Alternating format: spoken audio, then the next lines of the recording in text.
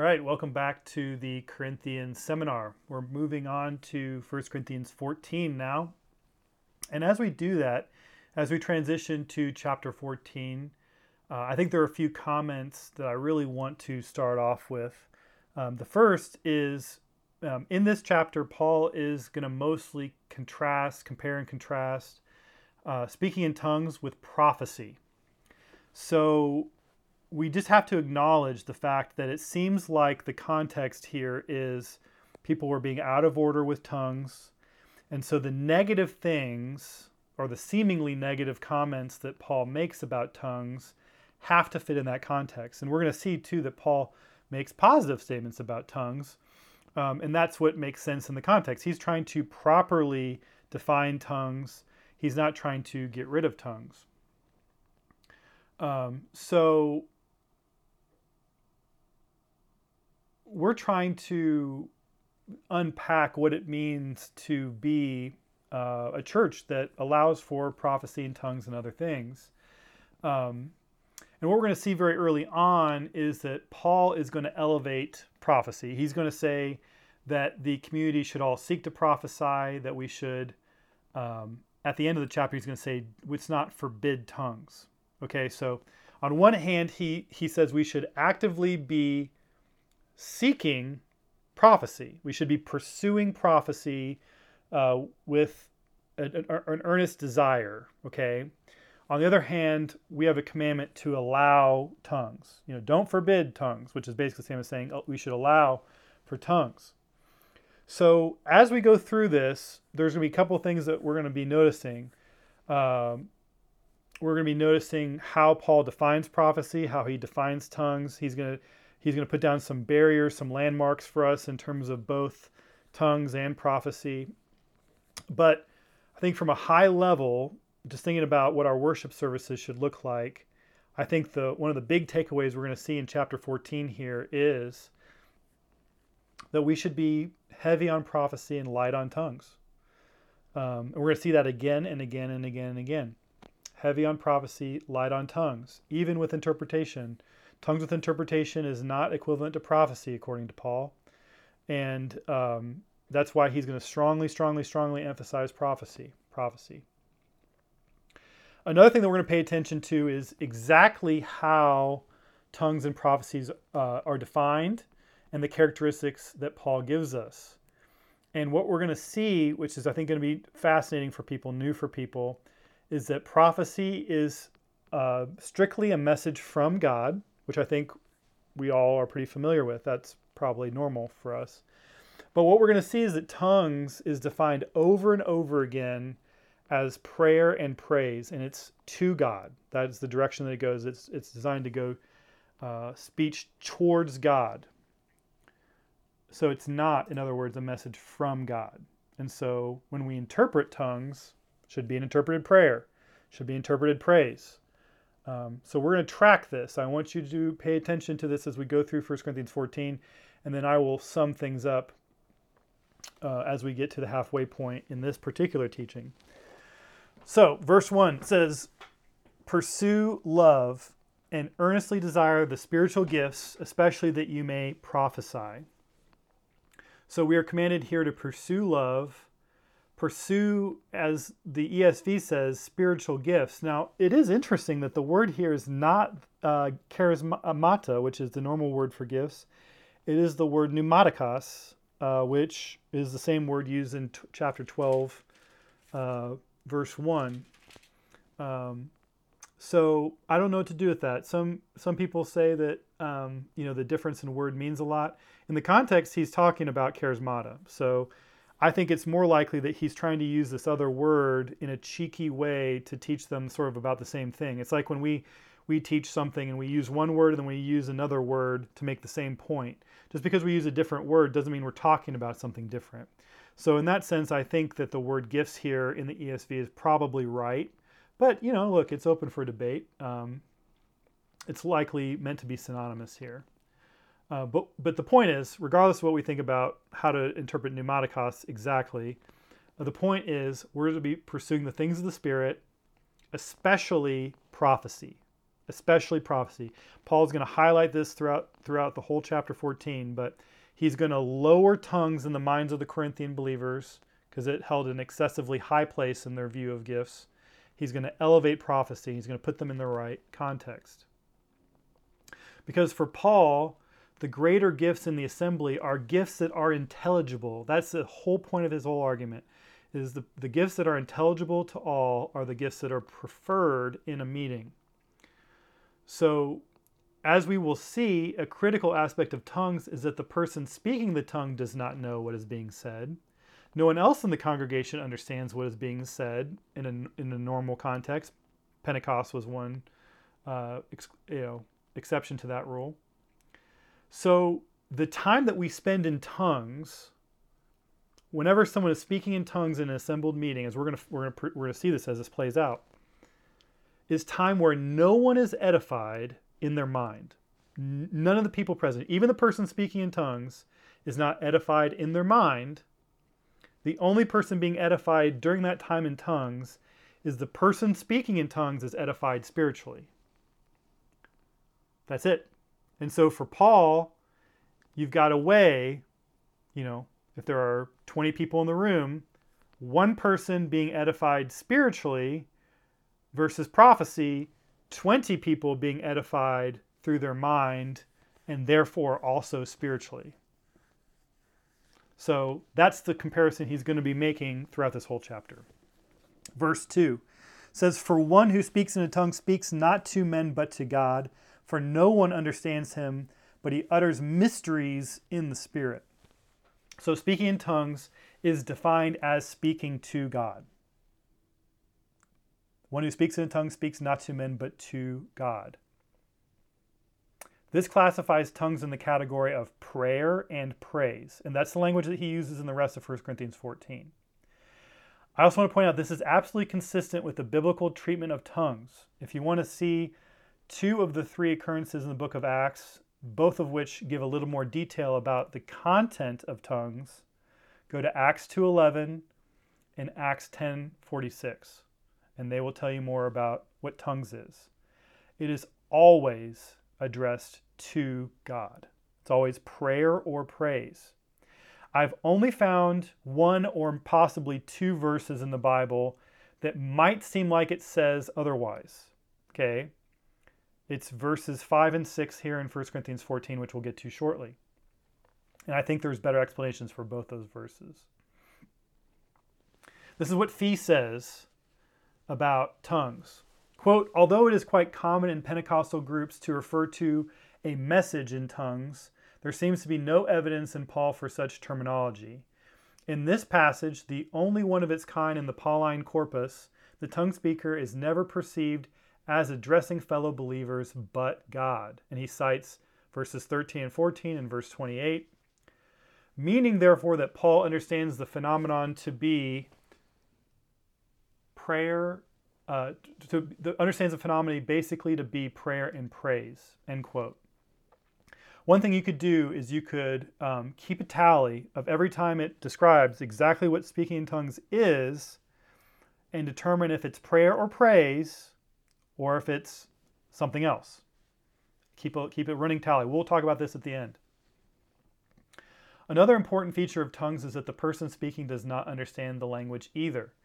Now, this is made clear by the fact that the person speaking in tongues must pray to interpret. That's verse 13.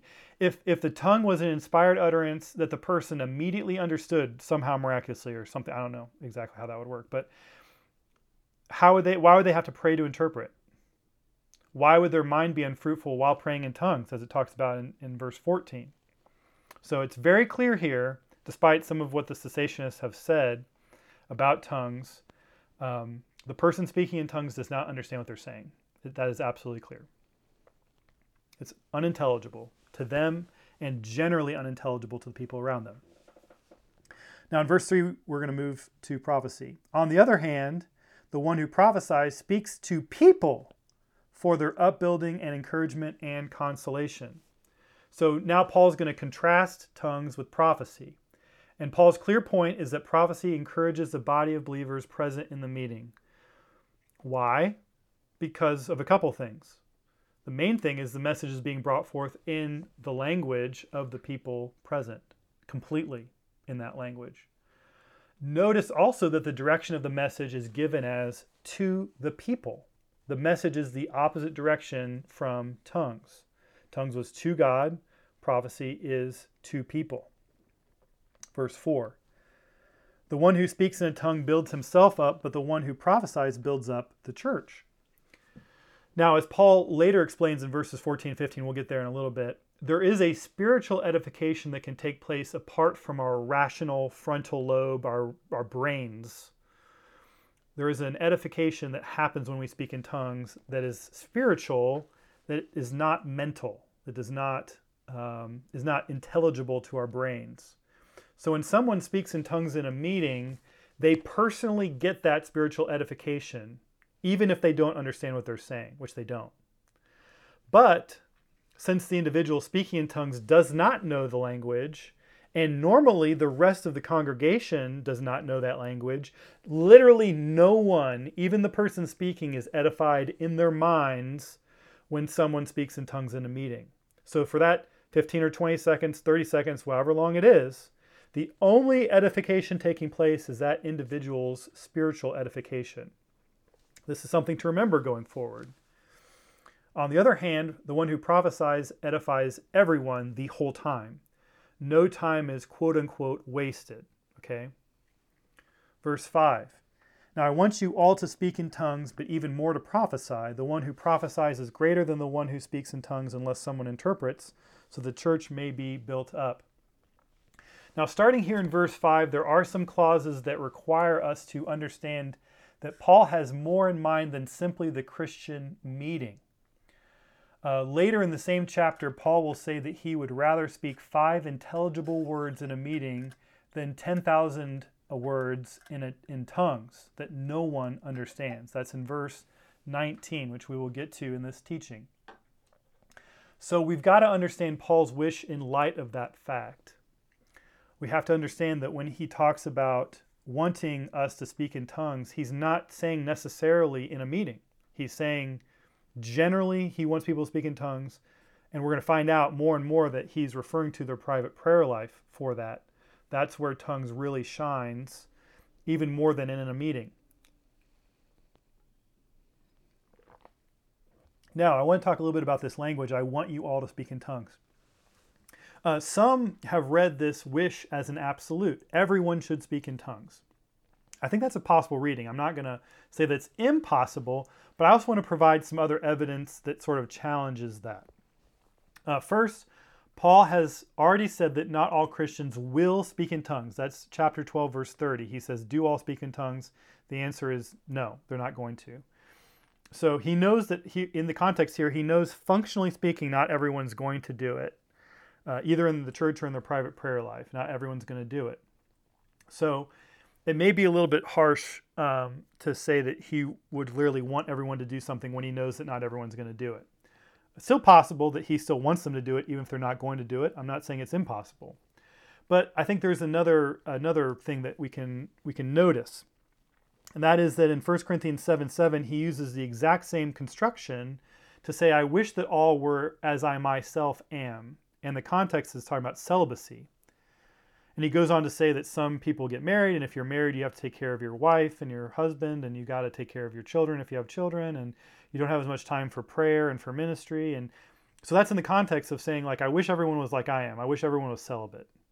Well, does he literally wish that everyone in the Christian church was celibate? No. He's saying that some people are gifted in that way. They're gifted in that they can be celibate, and that can lead them to live a life that is more gospel-focused than those who are not celibate, those who are married, and those who do have children. That's what he's saying. So it's not everyone, it's not like a universal wish that he's making in 1 Corinthians 7:7. And so, if we're not going to interpret that one as an absolute wish, then I think we can do the same thing here. It's not necessarily an absolute wish. It's a generally good thing that he's suggesting. It's a generally good thing. He's suggesting speaking in tongues is a good thing. But even more than that, prophecy. So, in light of all that, maybe we could translate this phrase, it's a good thing to speak in tongues in your private prayer life. That's That's what he's really trying to get at when he says, now I want you all to speak in tongues. But even more than tongues, Paul wants us to pursue prophecy. Why? Because again, speaking in a language, speaking in tongues, only benefits one person in their spirit while it's going on, while prophecy benefits the whole assembly in mind and therefore in spirit. One person versus the whole assembly until you get to the interpretation. Then the interpretation benefits the assembly in similar ways. So the way to redeem tongues then in a meeting is to interpret them. So then at least the assembly can understand the interpretation and be edified. Now, this last phrase in verse 5 has been used by some to say that interpretation of tongues is equivalent to prophecy in a meeting. But that is not what Paul says here, and we've got to be very careful about that. He says, the one who prophesies is greater than the one who speaks in tongues unless someone interprets so that the church may be built up. He says nothing here that it's equivalent to prophecy. He's saying that it becomes as intelligible as prophecy when someone interprets it. Because Paul has already defined tongues as talking to God. That was like 2 or 3 verses ago. He's defined tongues as talking to God. He's defined prophecy as talking to people. The direction has already been established. And there's nothing in this verse that reverses that at all. It just says that we can be built up. We can be built up. So, again, this doesn't change that direction. Fee says this, quote, "This does not imply that such a tongue is to be understood as directed toward the community, but that what the person has been speaking to God has now been made intelligible so that others may benefit from the Spirit's utterance," end quote. Let's move to verse 6. This is the other verse I was telling you that some people have, might think makes tongues as a message to the body of people, but I think we'll understand that's not what it's saying here. Verse 6, "Now, brothers, if I come to you speaking in tongues, how will I benefit you? How will I benefit you unless I bring you some revelation or knowledge or prophecy or teaching?" So this is the other verse that some may use to say, well, tongues, it could be revelation or knowledge or prophecy or teaching. It's not just prayer or praise. I don't think that that's the best way to read this. I think Paul is not saying that interpreting tongues could be revelation or knowledge or prophecy or teaching. He is contrasting uninterpreted tongues with these other things. And he's using the same words that he's used before in 1 Corinthians 12 to refer to other gifts, charismata. Specifically, he has used knowledge, prophecy, and teaching before in chapter 12 in the 2 different sections, the early section and the later section. So, I don't think that the best way to interpret that would be that if you interpret a tongue, it could be revelation or knowledge or prophecy or teaching. I don't think that's right at all. I think the point that he's making is that there's no benefit to tongues unless it is interpreted. Just like a revelation comes in the knowledge of the people present, just like knowledge comes in the language of the people present, or prophecy or teaching. So, the point I think that Paul is making is that intelligible, understandable utterances in a church are better than speaking in tongues, because speaking in tongues is unintelligible. That's the point he's trying to make. He hammers this home in the next 5 verses, which we'll read together, verses 7 to 11. "If even lifeless instruments such as the flute or the harp do not give distinct notes, how will anyone know what is played? And if the bugle gives an indistinct sound, who will get ready for battle? So with yourselves, if with your tongue you utter speech that is not intelligible, how will anyone know what is said? For you will be speaking into the air. There are doubtless many different languages in the world, and none was without meaning.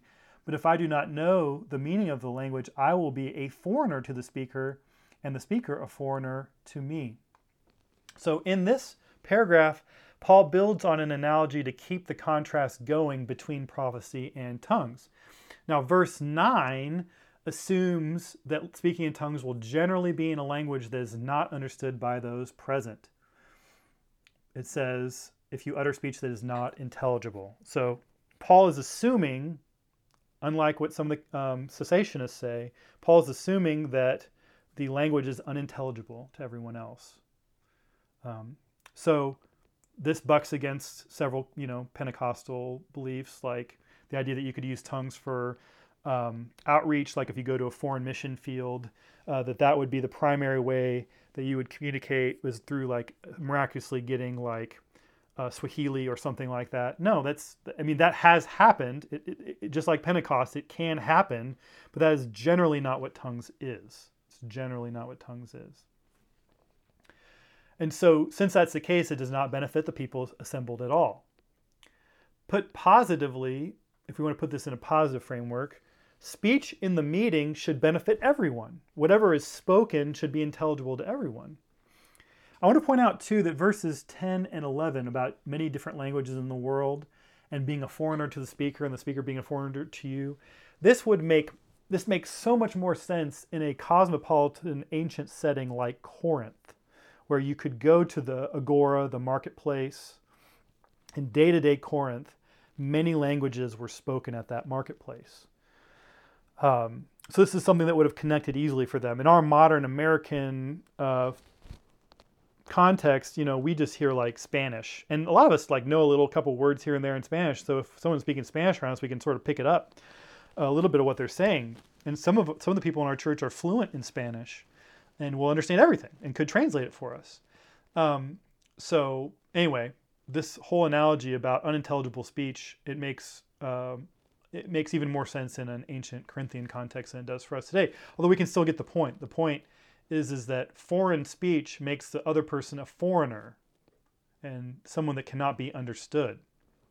So this, Paul is saying, is like what happens when someone speaks in tongues in a meeting without interpretation. It's like, I become a foreigner to you, you become a foreigner to me. It's very ostracizing. It's putting up walls, a barrier for people. Verse 12, so with yourselves, since you are eager for manifestations of the Spirit, strive to excel in building up the church. So Paul thinks that seeking manifestations, seeking gifts of the Spirit is a good thing. He continually says that it's a good thing. Seeking after prophecy specifically, he said, is a good thing. The point of all these things, the point of all the gifts and manifestations, is to excel in building up the church. That's that's the main goal. That's the main highlighted thesis of this chapter is to build up the church. So, moving on to verse 13. Therefore, one who speaks in a tongue should pray that he may interpret. This is where Paul's analogies and comparisons find their conclusion. They find their end here. And it's really interesting. Fee pointed this out, and I thought it was absolutely fascinating. He says, Paul does not say one who speaks in a tongue should rather prophesy. He doesn't get rid of tongues in a meeting. He instead says that tongues should be interpreted. So we aren't to avoid tongues in a meeting. We're going to get to some of the restrictions on tongues in the next teaching. Because there are, generally speaking, harsher restrictions on tongues than there are on prophecy and other utterances. And there's a reason for that, I believe. But here, Paul doesn't say, nope, no tongues, never do tongues, only do it in your private prayer life. He says that they should pray that they might interpret their own tongue. So the people that want to speak in tongues in a meeting, they should interpret their own tongue. They should pray to do that. And the word pray here is the general word for prayer in the New Testament. And I just want to point out, there's nothing wrong with just reading it like it's written. There's no problem just reading it as pray. There's no problem, according to the Bible, seeking after prophecy, seeking after interpretation of tongues. There's no problem with it. We should be asking God to show himself more in our lives, to develop these manifestations, these gifts. It's obviously on God's timetable. It's obviously on God's prerogative, but desiring interpretation of tongues is a great thing. Paul encourages it, and we should too. I think that that's the safer way of doing tongues in a meeting, is to have the same person who speaks in tongues interpret their own tongue. Even though I think grammatically it's open, whether that's the way that they always did it in Corinth, or the way that they always did it in the ancient church. Now we're going to go to verses 14 through 19. These are the last verses we're going to cover in this particular teaching. This is where we're going to cut 1 Corinthians 14 in half here. I'm going to read this as a block. Verse 14, "For if I pray in a tongue, my spirit prays, but my mind is unfruitful. What am I to do? I will pray with my spirit, but I'll pray with my mind also. I will sing praise with my spirit, but I will sing with my mind also. Otherwise, if you give thanks with your spirit, how can anyone in the position of an outsider say amen to your thanksgiving when he does not know what you are saying? For you may be giving thanks well enough, but the other person is not being built up. I thank God that I speak in tongues more than all of you. Nevertheless, in church I would rather speak 5 words with my mind in order to instruct others than 10,000 words in a tongue." So, verse 14, there's some, absolutely amazing things here about speaking in tongues. Things that are nowhere else in the Bible that really explain things. I'm so thankful that they're here. I'm so thankful that they found their way into this discourse here that Paul is breathing out by the Spirit. The Spirit of God just working in him mightily. This whole time has been amazing. But the stuff that he describes here is just fantastic. Verse 14 explains that the spiritual benefit to praying in tongues bypasses our brains. It bypasses our minds. Our mind is unfruitful. So the point is we can be spiritually edified without understanding what we're saying. That's amazing. That's super cool in my mind. And so Paul points out, in his mind, I think this whole time there's been this dichotomy about what is going on in the meeting versus what's going on in the private prayer life. And what he's emphasizing is that tongues have a vibrant place in our private prayer life. They absolutely do have a vibrant place in our private prayer life. But then in the meeting, there are limitations to it. In the meeting, there are concerns about it. In the meeting, there are these restrictions that he recommends by the Spirit. And we're going to unpack that even more. But the point I'm trying to make here is that your spirit can be benefited even if your mind isn't, which is unbelievable. He points out that he sings praises to God with his spirit and with his mind. So we should do both. We should pray in the Spirit. We should pray with understanding. We should pray. We should sing in the Spirit, sing praises to God in the Spirit. We should sing praises to God with our mind. And when we do it with our mind, it's much more easy to do that in a meeting because it's intelligible, because it's communally beneficial. Now, he can pray in tongues all he wants in his private prayer life. He can sing in tongues all he wants in his private prayer life. That seems to be the majority of what he's implying here. Another interesting note I want to point out here in this section is that the term "pray with my spirit" is another descriptor for speaking in tongues. And if you use that, you can find a couple of other places where speaking in tongues might get mentioned, even though tongues isn't specifically mentioned. Like Jude, for example. Jude, I think it's Jude 20. And like some people view Romans 8:26 as referring to tongues, although it's not 100% clear if that is. Or even like Ephesians 6, like praying all types of prayer, that maybe tongues isn't included in that. There are these ways of sort of looking at Paul's language here and seeing possibly these other places where tongues may make an appearance in the New Testament. And I'm hoping that I'll be able to teach just a regular teaching on just tongues and talk about everything the Bible says about tongues in a later session. But if I don't get to that immediately, those are some verses that you could look at with the idea of praying with the Spirit.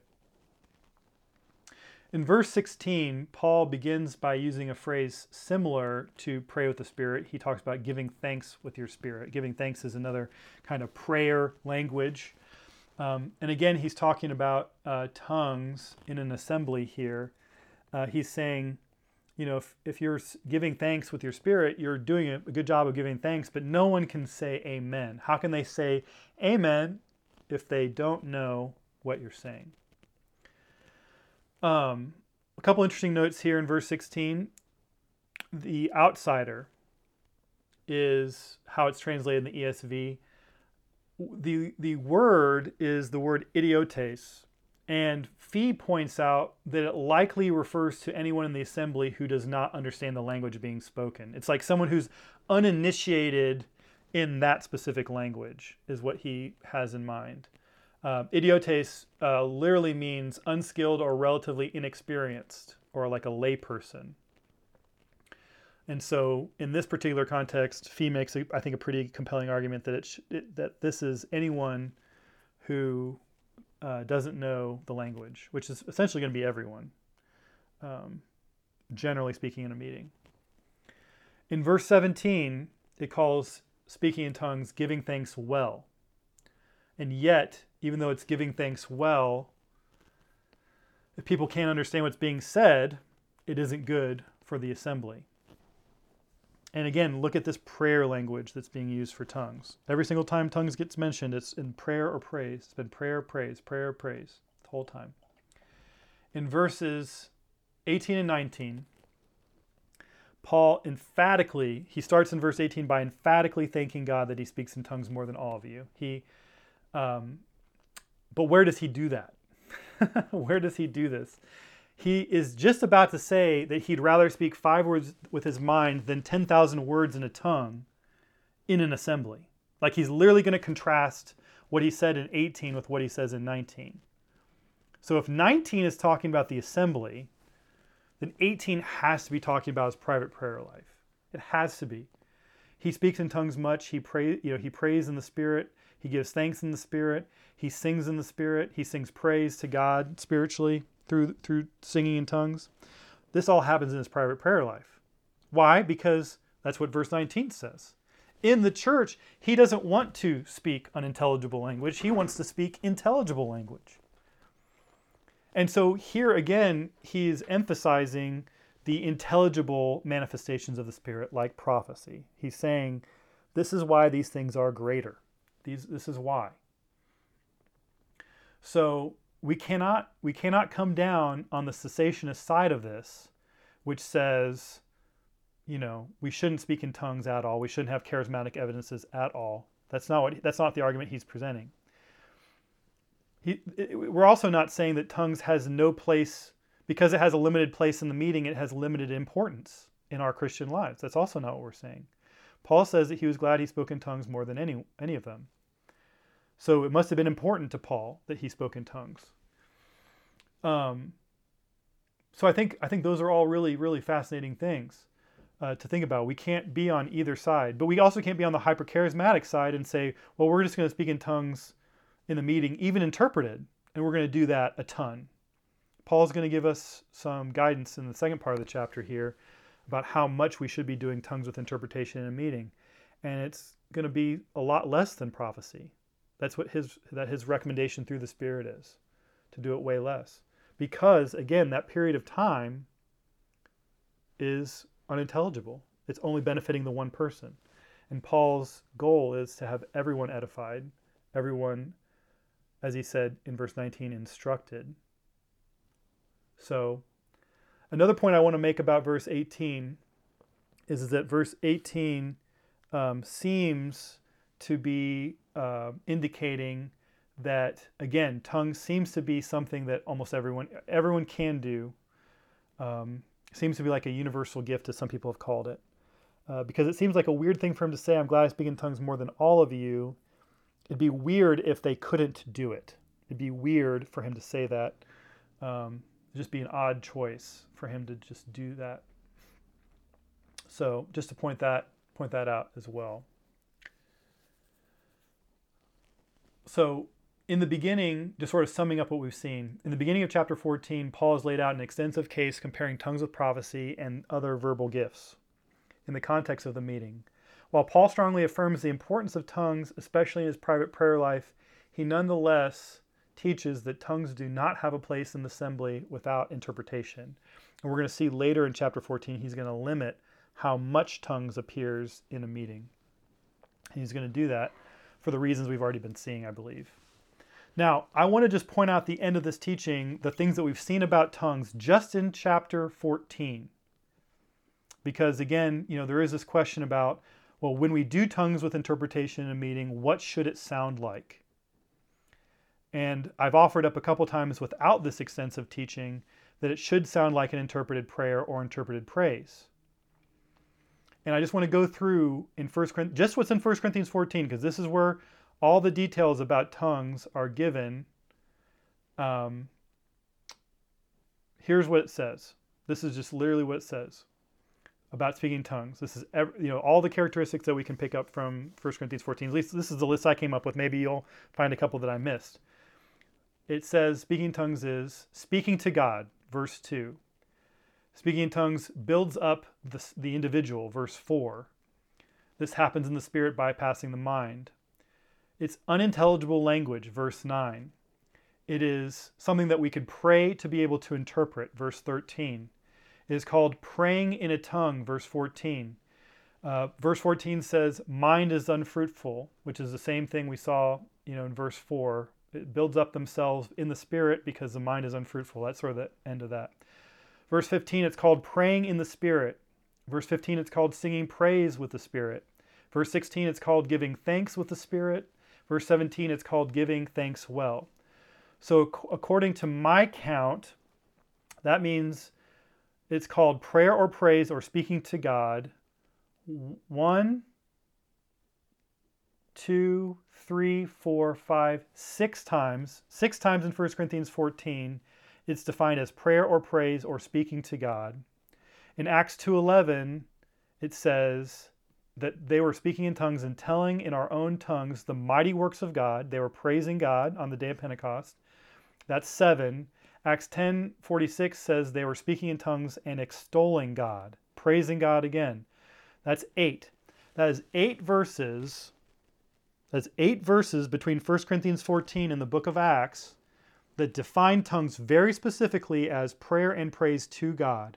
There are 0 verses that suggest in any way, shape, or form that it is a message from God to people. So I don't know where that comes from other than a misunderstanding of verse 5 or a misunderstanding of verse 6. But in the context of 1 Corinthians 14, that is swimming way upriver from the 6 things that it lays out very clearly from my perspective. And again, I'm welcome to other thoughts on this.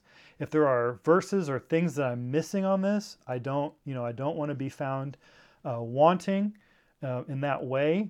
But at the end of the day, I think the biblical picture here is pretty clear that we're talking about talking to God. So speaking in tongues with interpretation should sound like an interpreted prayer.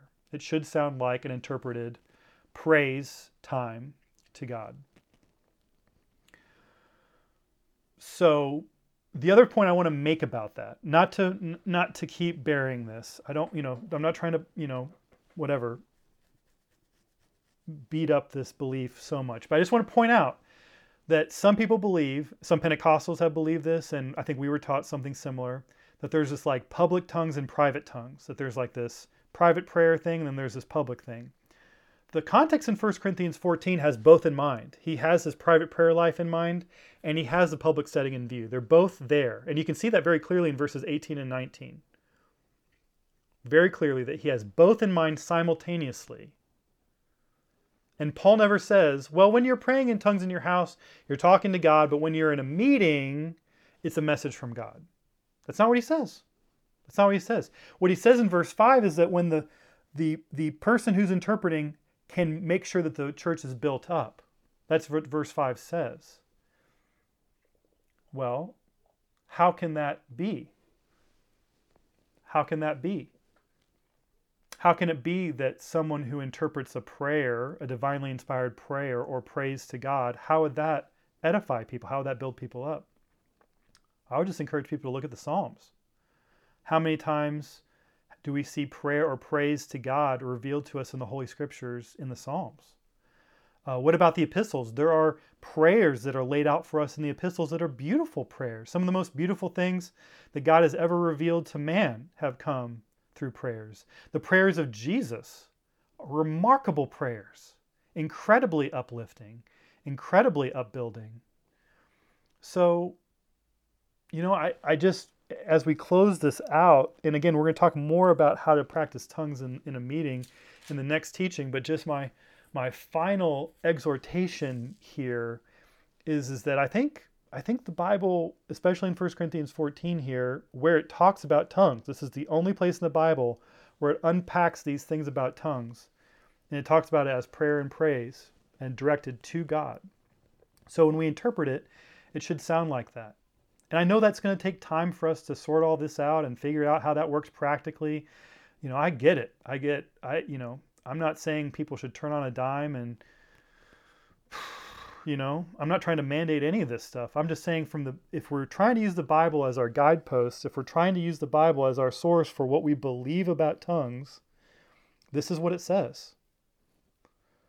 And so therefore our practice should follow that.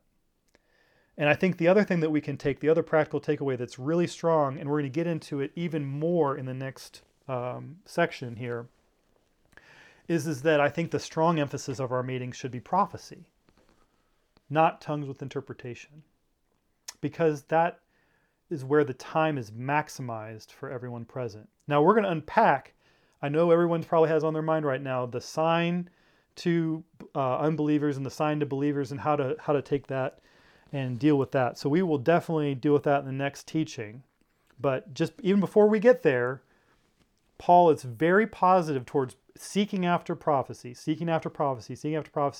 and tongues he's much more muted on in the meeting because of how intelligible or unintelligible it is and what it does for the meeting among believers. So just in the context of people who are instructed and understand what speaking in tongues is, even in that context, Paul elevates prophecy over tongues. And we should do that too. And as we investigate this next part of the chapter, we're going to see how that distinction gets actually amplified with unbelievers.